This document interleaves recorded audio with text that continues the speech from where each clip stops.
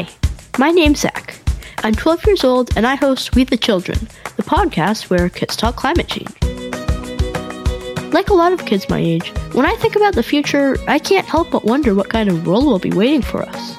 Will polar bears still roam the Arctic? Will we still be able to see colorful coral reefs or build snowmen in the winter? I'd like to think so. That's why I'm trying to learn as much as I can about climate change science, stories, and solutions from some of the world's leading experts, and share what I learned with all of you. Together, we can decide what type of future we want for our planet. Subscribe to We the Children on Spotify, Apple Podcasts, or wherever you get your podcasts, and visit us at wethechildrenpodcast.com. Remember, we, the children, have the power to make a difference.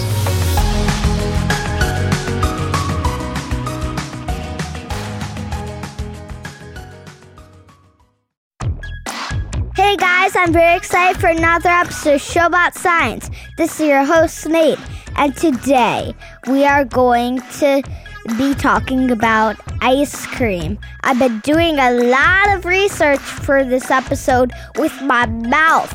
It's going to be an awesome episode, so stay tuned.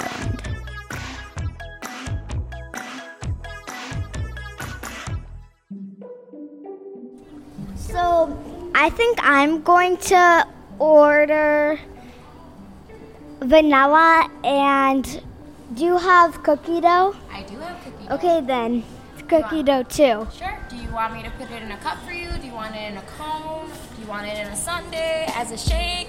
Could I have the vanilla a shake and the cookie dough in a cup? Sure. Do you want me to give you like a little kid size or you want a big boy size? Big size. Big size? Okay. Do you want me to add any sprinkles to that too? Or No. No? Anything else for you today, sweetie?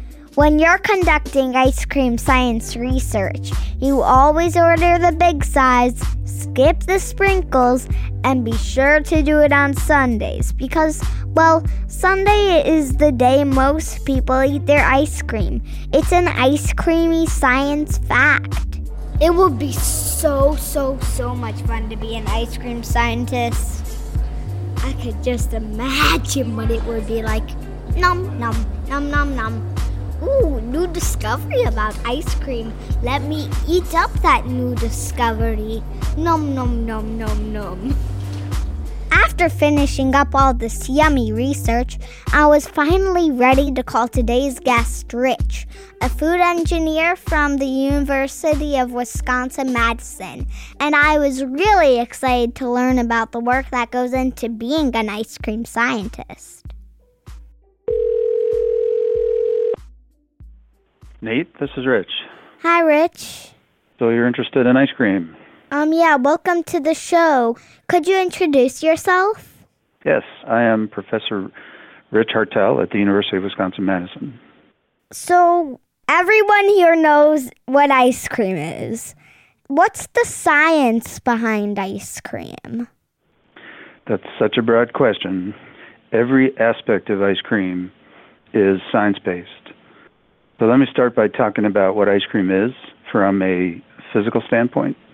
We all know how delicious it is, but what makes it so delicious are all of the structures that we form in ice cream. So ice cream has ice crystals, right? And the science behind how those are formed and how we control them to give us the right sensory properties is pretty important. Ice cream is also a foam. It means that there's air cells or air bubbles that are embedded within that frozen matrix, and they also play an important role in the sensory experience of eating the ice cream. And then ice cream is also an emulsion. Cream, one of the main ingredients, has a lot of small fat globules, and in the process of making ice cream, those fat globules go from being single individual entities to being clusters. And again, those clusters of fat globules have an important role in how ice cream is perceived. So each of those elements, and then the fourth element really is the continuous phase of ice cream that holds that all together. All of them have important science principles that control them. Why do people like ice cream so much? Well, why do you like ice cream so much? The sweetness. So sweetness is one thing, but there's a lot of things that are sweet. So there's coldness. It's often best in the summertime. Yeah. And when the ice melts, it takes heat out of the environment, so it cools your mouth down. And that's another incredibly good sensory property of ice cream. So sweetness, the coolness, anything about the particular flavors that's of interest? In a while we'll get to that, but does ice cream make you hotter overall? Does it make you hotter? So if you eat ice cream in the summertime, will you actually feel warmer than if you didn't eat ice cream? I don't think so. Okay, so what is the most favorited type of ice cream? Well, isn't that an individual thing? So everybody has their own favorite flavor of ice cream? But what do most people think is good? Well, the number one selling ice cream, which may be a little bit different than what the favorite is, but the number one selling ice cream flavor is vanilla. And that's the number one favorite, too. But favorite in terms of what? Most people's favorite. But if you go to an ice cream shop and buy an ice cream, will you order vanilla ice cream? I would. Okay. Not most people. So we have an ice cream store here in our building, and the ice cream is made here in the building as well. And I guarantee you that very few people, when they order an ice cream cone, order vanilla ice cream. So they're always ordering some kind of other flavor like Blue Moon or cookie dough, something like that. So you must be unique. Yeah.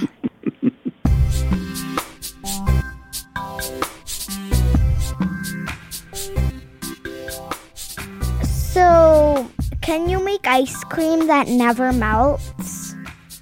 No, because the ice will melt if you keep it at warm temperatures. But if you ask the question, can you make ice cream that doesn't collapse when it melts?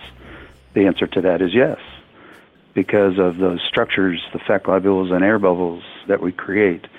So there are some ice creams that when you sit them out at room temperature, they melt and flow into a puddle. And there are other ice creams that when you put them on the counter to melt, the ice will melt, but because of the structures, it won't collapse and flow. It'll actually still retain its shape. If you remember, there was a concern about Walmart ice cream sandwiches a while back because they didn't melt, but that's sort of a misnomer because the ice really did melt. It's just that they had enough structure that they didn't collapse. Yeah, because in the videos you could see them melting, but they definitely didn't collapse. Right, so there's a very different characteristic between the ice melting, which they did because it was warm out, and then the ice cream collapsing. So again, the structures that we form in ice cream, in this case particularly the air cells and fat globule clusters, provide a network that prevents, even though the ice is melted, it prevents the continuous phase from collapsing. And so it looks like it hasn't melted because it hasn't changed.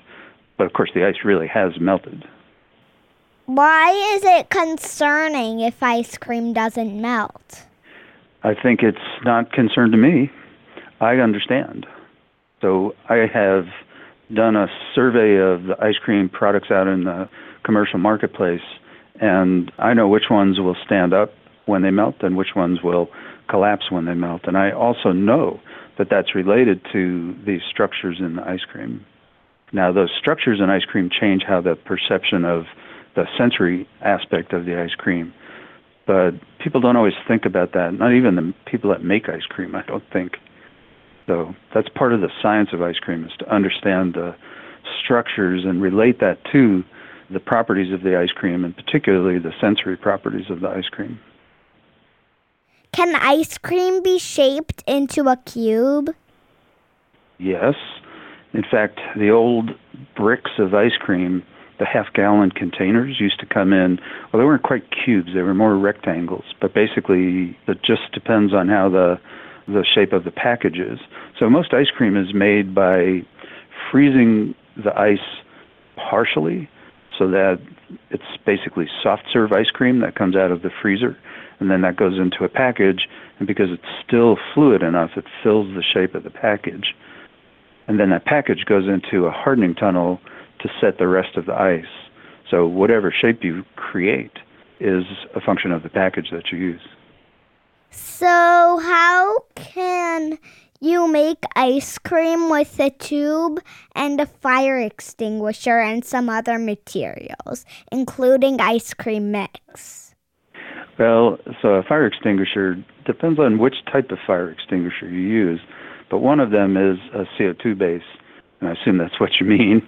Yeah. And when you expand CO2, you get a cooling effect, and that cooling effect can help freeze. So any kind of refrigeration effect from something like a CO2 cylinder where it's changing from a liquid to a gas has a cooling effect, and if you apply that cooling effect correctly, you can freeze things. And the same is true with liquid nitrogen ice cream, right? So you pour liquid nitrogen into an ice cream mix, and the liquid nitrogen evaporates, and that evaporation process gives you a refrigeration effect, and it cools the ice cream mix, and that's what causes it to freeze. Same thing for a CO2 fire extinguisher. Can ice cream be used to power machines? As far as I know, it hasn't been, but that's an interesting question. So could we use the cooling effect? So when ice cream melts, it actually takes heat out of the environment, which is part of why you get that cooling effect in your mouth. So could you apply that cooling effect somehow to power some kind of motor? That's a good question, beyond my ability to answer. Sounds like I need to do some more research. Thank you for being on the show, Rich. Thank you. There you have it, folks. The show about science is complete. Music on today's episode was written by the amazing Breakmaster Cylinder. And our theme music was composed by Jeff and Teresa Brooks. Dad, you can shut the recorder off so we can go get some more ice cream. For the newest episodes of the show about science, download the PIN app or go to pinna.fm/promo. Hi, my name's Zach. I'm 12 years old and I host We the Children, the podcast where kids talk climate change. Like a lot of kids my age, when I think about the future, I can't help but wonder what kind of world will be waiting for us. Will polar bears still roam the Arctic? Will we still be able to see colorful coral reefs or build snowmen in the winter? I'd like to think so. That's why I'm trying to learn as much as I can about climate change science, stories, and solutions from some of the world's leading experts, and share what I learned with all of you. Together, we can decide what type of future we want for our planet. Subscribe to We the Children on Spotify, Apple Podcasts, or wherever you get your podcasts, and visit us at wethechildrenpodcast.com. Remember, we, the children, have the power to make a difference.